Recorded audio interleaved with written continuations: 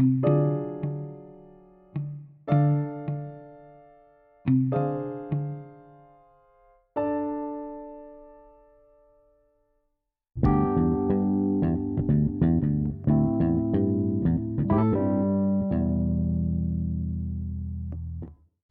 I've talked about this on my various shows, but I wanted to tackle it again because I think it's important.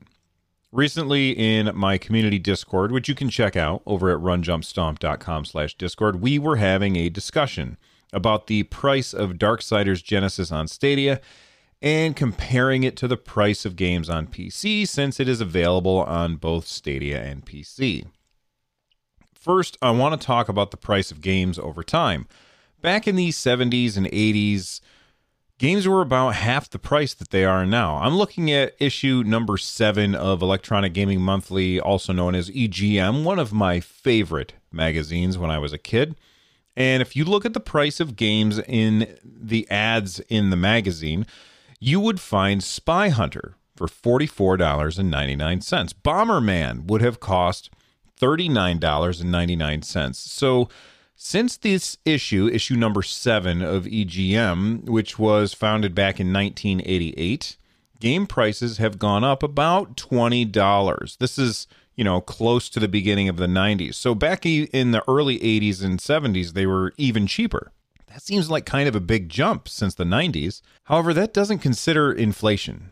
If you compare the buying power of $1 in 1988 to the buying power today, more than 30 years later in 2020, you would be spending $86.95 of today's dollars to pick up your copy of Bomberman and $97.82 to buy Spy Hunter. That's close to $100 per game if you adjust for inflation. This does not even bother to take into account the fact that games cost a lot more to make today than they did back in the 70s, 80s, and 90s. For instance, The Legend of Zelda, which came out in August 1987 for the Nintendo Entertainment System, employed only 6 people. If you compare that to Breath of the Wild, which took 4 years to develop and employed over 300 developers at Nintendo, that's an insane difference. In short, games have never been cheaper than they are now. Now, let's talk about the price of PC games versus console games. One of the advantages of playing games on PC is that games are generally cheaper on that platform than they are on consoles.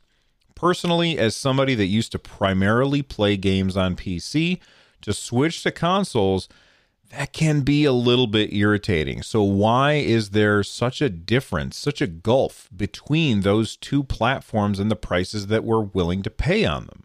Well, it has a lot to do, in my opinion, with the fact that there's a lot more competition on the PC than there is on a console. Let's say that you buy an Xbox.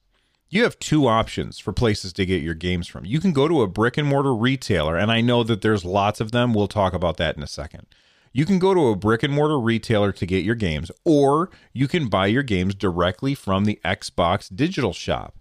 Now, when it comes to physical copies of games that you buy in an actual store, those games have an MSRP, or manufacturer's suggested retail price.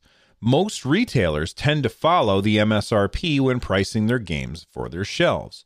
Sure, there are sales from time to time, but for the most part, games will cost the same at a GameStop as they will in a Best Buy.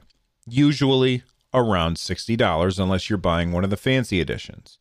And if you want to buy the game digitally, you really don't have any other option than going through the official store.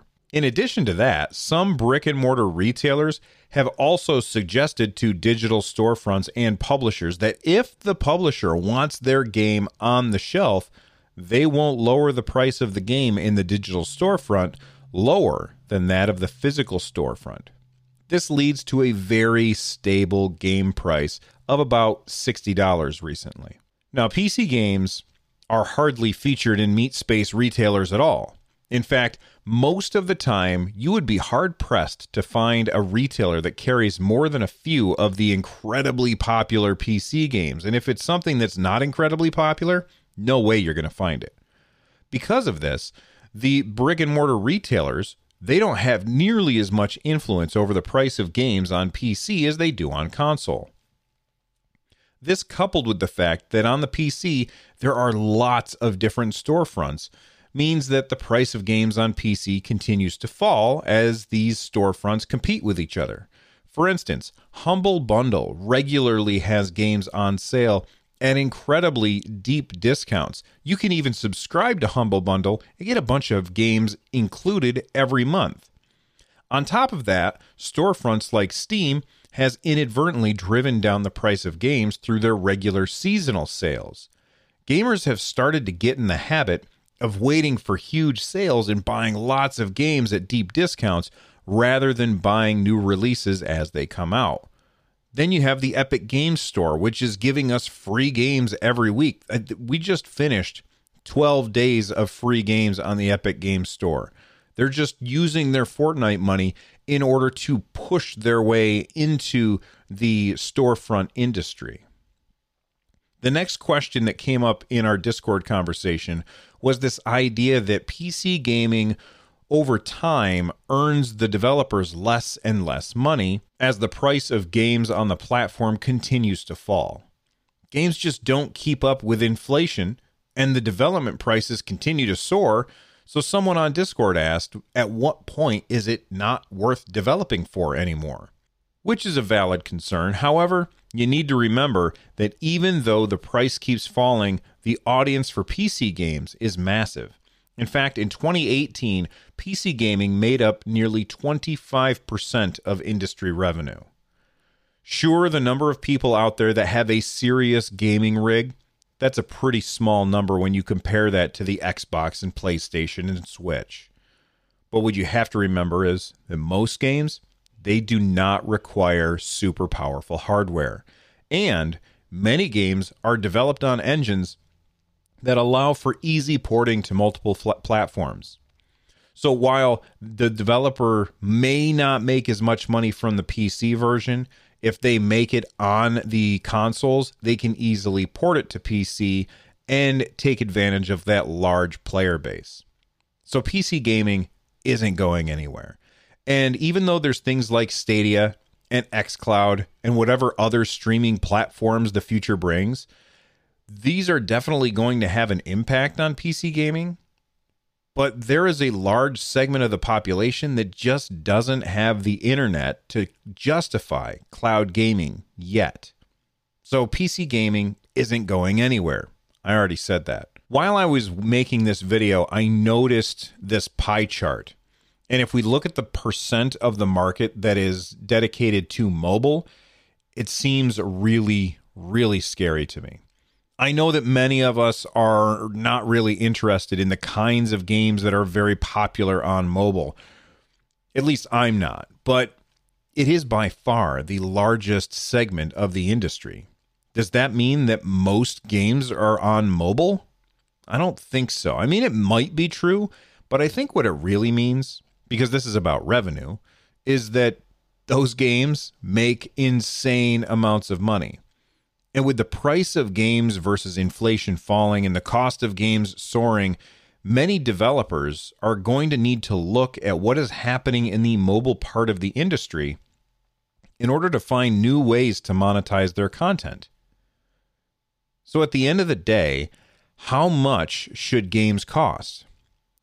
Honestly, probably a lot more. But I think the industry has settled on that $60 price, and they're going to need to look at the mobile part of the industry for inspiration as to where to make it more profitable. Bottom line, either we need to be willing to pay more for our games, or we're going to have to accept our new mobile overlords. Thanks for watching. I'll see you next time.